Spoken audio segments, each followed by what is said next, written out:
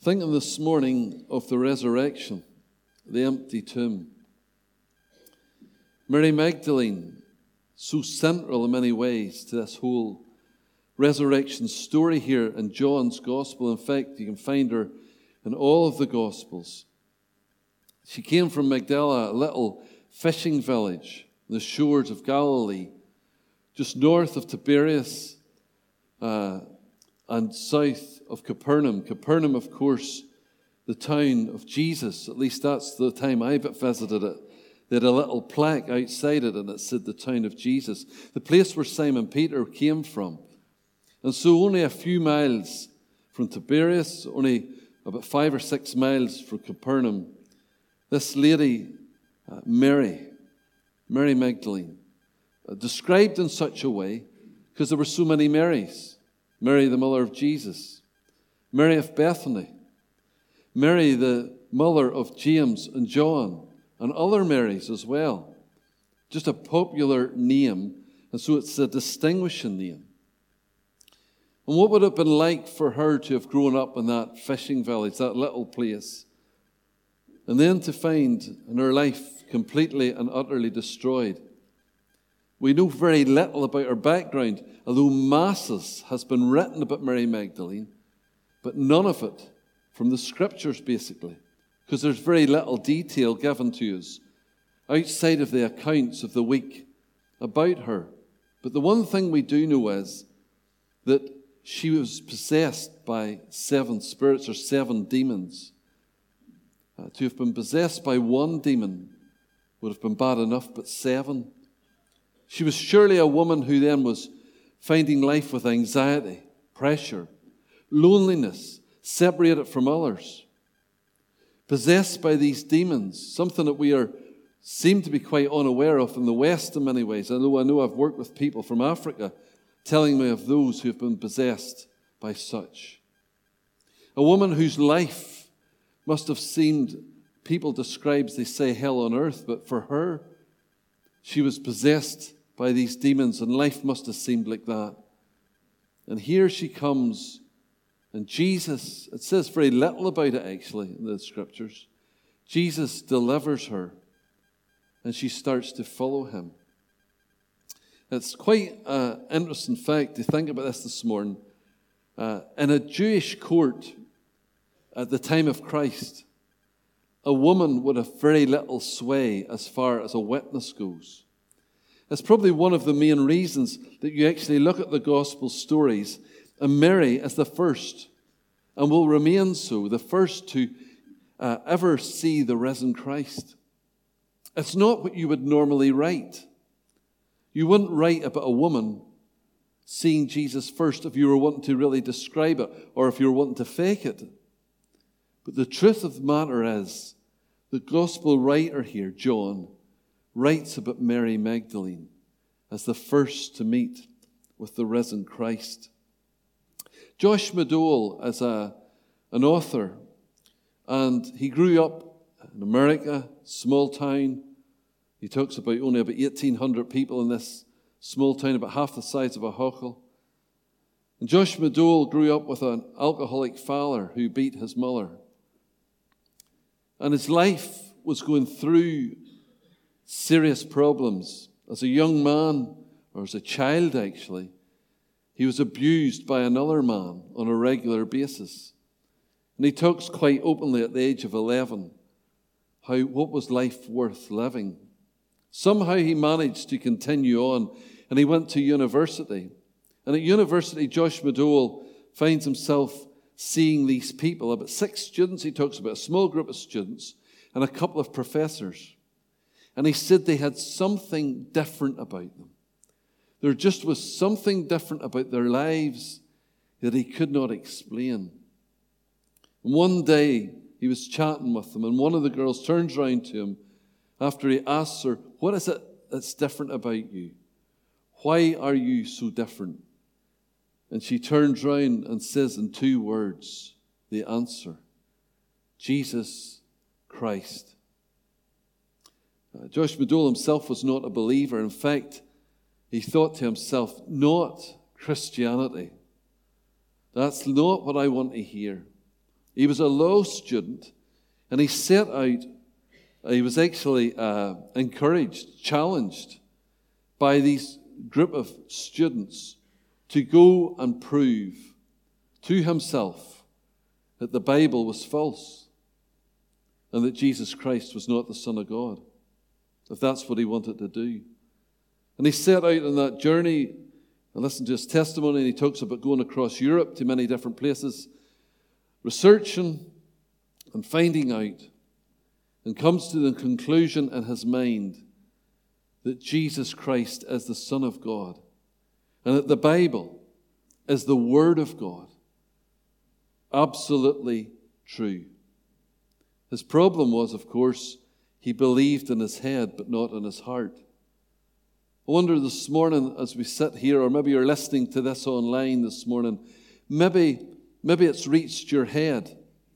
Maybe all the years of teaching in Sunday school or wherever you've been, maybe the reading of the Scriptures, maybe in your head you're thinking to yourself, yes, I understand that. This is the Bible, and this is God's Word, and this is Jesus, and He's real, and He did rise from the grave. But what does that mean to you personally? What does it mean to me personally? For Josh McDowell, it meant actually, he wrote a book. I'm not going to quote from the book, but it was called Evidence That Demands a Verdict. Evidence that demands a verdict. And if you were in a court of law, one of the things, of course, that a court would do would look for evidence. Detectives, police, look for evidence.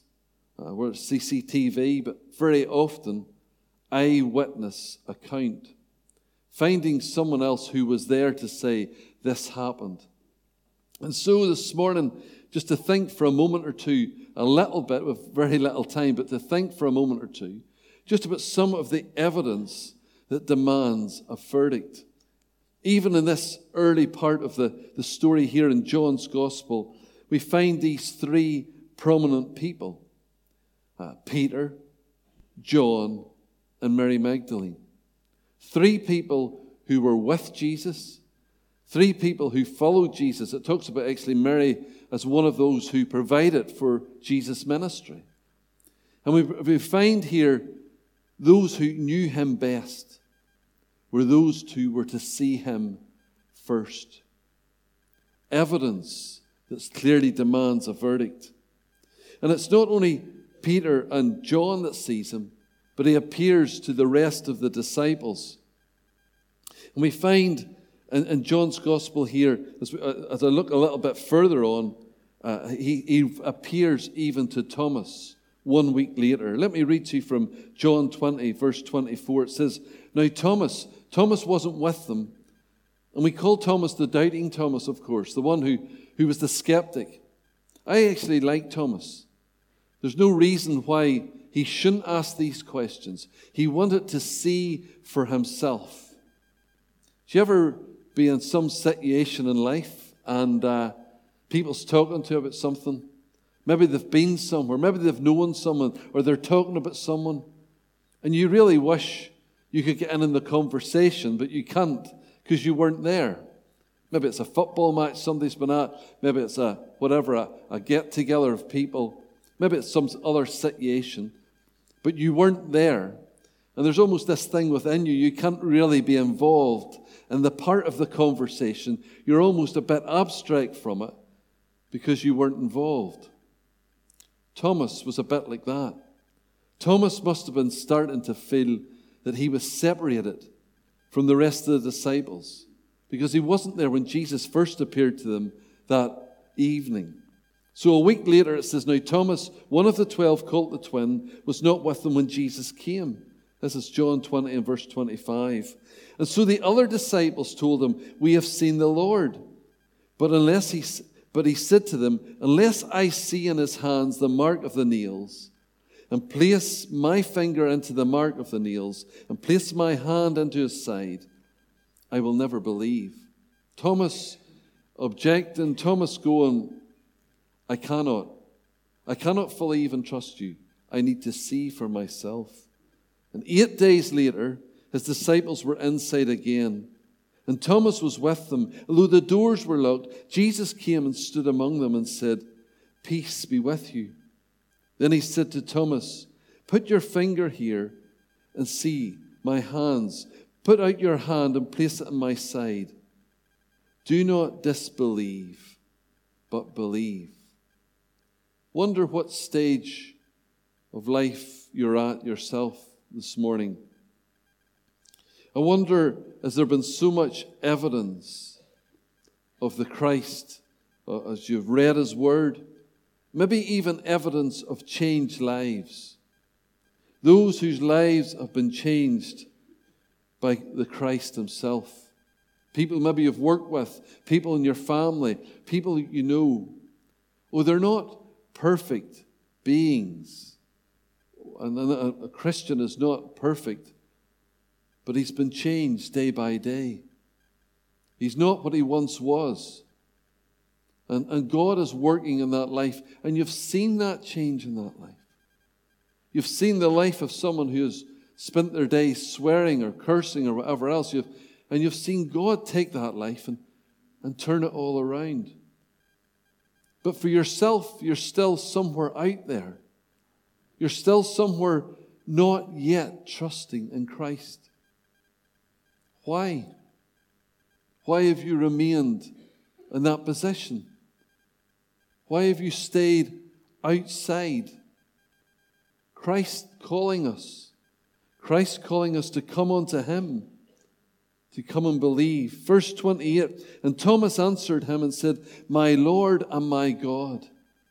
One of the clearest declarations in the whole of Scripture of the deity of Christ. Jesus was fully man, born of Mary, grew up just like the rest of us, but He was also fully God. There is none like Him. I spend a lot of time with different people in life, and even this past week, quite a discussion with one young man about the deity of Christ. How could you believe that He is the Son of God? Well, here is some of the evidence, startling evidence before us of the eyewitness accounts. And notice Jesus here doesn't rebuke, doesn't say to Thomas, "Don't say that." Jesus accepts the words, "My Lord and my God." And Jesus said to him, "Have you believed because you have seen me? Blessed are those who have not seen and yet believed." Turn with me one wee moment to 1 Corinthians 15, if you would. For we're looking for a moment at other evidence that demands a verdict. And Paul here in the Corinthian church writes this glorious chapter, and clearly you would miss your dinner if I start on this glorious chapter this morning. But 1 Corinthians chapter 15 of the resurrection. And I'd really encourage you today, the best thing you could do is go home and read it for yourself and study these 58 verses of 1 Corinthians 15. But I'm going to read just the first 8 verses here at start. It says, Paul here writing to the church in Corinth. "Now I want to remind you, brothers," so he's writing to the church, he's writing to believers, "of the gospel I preached to you, which you received, in which you stand." And that's to the church. "And by which you are being saved." Notice as this ongoing process. You are saved. When you come to Christ, you're justified. Your sins are removed. But there's this constant sanctification in our lives as we move forward with the Lord. Which you're being saved. If you hold fast to the word I preached to you. Are you holding fast? Am I holding fast? Because it says, unless you believed in vain. Maybe you find yourself even here today or listening online, and at one time the Word of God meant so much to you, and Jesus meant so much to you. But the years have gone on, and He doesn't mean the same. There's been a slackening. And bit by bit, you've managed to walk away more and more. John MacArthur, talking about Mary Magdalene, writes these words: "It is remarkable and sad, but true, that most of Jesus' disciples, especially," and he's talking about now, "in this postmodern age, constantly need to be coerced and coaxed, brought near to him. Mary, by contrast, did not want to let go." Why is it that in this postmodern world we constantly need to be coaxed, challenged to bring us nearer to Jesus, when Mary, by contrast, did not want to let go? Have you let go of Jesus? I know He keeps us in the palm of His hand. I know that nothing will ever separate us from the love of God that is in Christ Jesus. But you know, you can wander. You can wander into a world away from the Christ. And you can believe in vain. What was it all about? What was that profession about? What were those days when you gloriously wanted to walk with the Lord, but now no longer? You used to love being with the people of God. I want to encourage you. Get amongst people who are on fire for God. One of the things that most encourages me has been with others who love the Lord. I'm probably more privileged than most, spending time with missions and Christians and believers and missionaries and all sorts of people. But you too can meet with others. That's why it's good not to give up meeting together. That's why it's good to continue to focus, to be at the midweek, to be at services, and even to be with other believers just at times. And to talk about the Lord, to talk about what He has done for you. Paul, 1 Corinthians 15, verse 3 says, "For I delivered to you as of first importance what I also received, that Christ died for our sins in accordance with the Scriptures." Now notice this. The second big thing of the evidence is that the prophecies were fulfilled. Would not have time this morning to look at it. Psalm 22, Isaiah 53. Go this morning and look at the hundreds of prophecies about the Christ. How He fulfilled them. Even in John's chapter there, before we come to that part of the gospel, before the resurrection, it says in John 19 and 38, it says, "For these things took place that the Scriptures might be fulfilled. Not one of His bones will be broken." And again, another scripture says, "They will look on the one whom they have pierced." One of those taken from the Psalms, one from Zechariah. Go back and look at how the evidence stacks up one after the other. And here, as Paul declares, in accordance with the Scriptures. And then they appeared to Cephas and then to the 12. Then they appeared to more than 500 brothers at one time. That's about 3 times the number it's here this morning, at least. Jesus appeared to some 500. At one time, most of whom are still alive, although some have fallen asleep. In other words, some are dead, but the majority are alive. Go and speak to them. Go and talk to them. Then He appeared to James, then to all the apostles. Last of all, as to one untimely born, He appeared to me also. For I am the least of the apostles, unworthy to be called an apostle. Evidence that demands a verdict. The love of Christ that demands our whole being. The God who would allow His Son to die on a cross. That little hymn, it says, "Oh, the love that drew salvation's plan. Oh, the grace that brought it down to man. Oh, the mighty gulf that God did span at Calvary." That reminder this morning of the love of God The love of Jesus. People can't grasp it. Why would he die for you? Why would God allow his son to die? To be truthful, I can't work it out. All I can do is trust and believe. In fact, that's one of the reasons that John's book is written. The purpose statement, so important in each book of the Bible. Why was the book ever written? Why was John's gospel ever written? John 20 and verse 30 says, "Now Jesus did many other signs in the presence of the disciples, which are not written in this book." So much written about him, but not even written in this book. So much did he do. "But these are written so that you may believe that Jesus is the Christ, the Son of God, and that by believing you may have life in his name."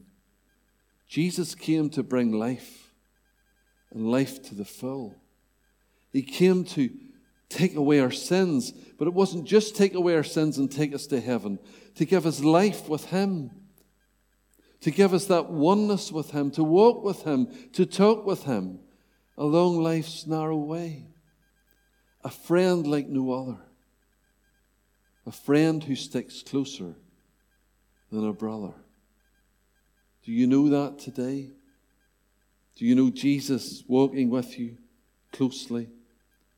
And finally, he speaks to us not only in saving us and encouraging us to walk with him, but the passage here in John gives us the commission that God gives to us.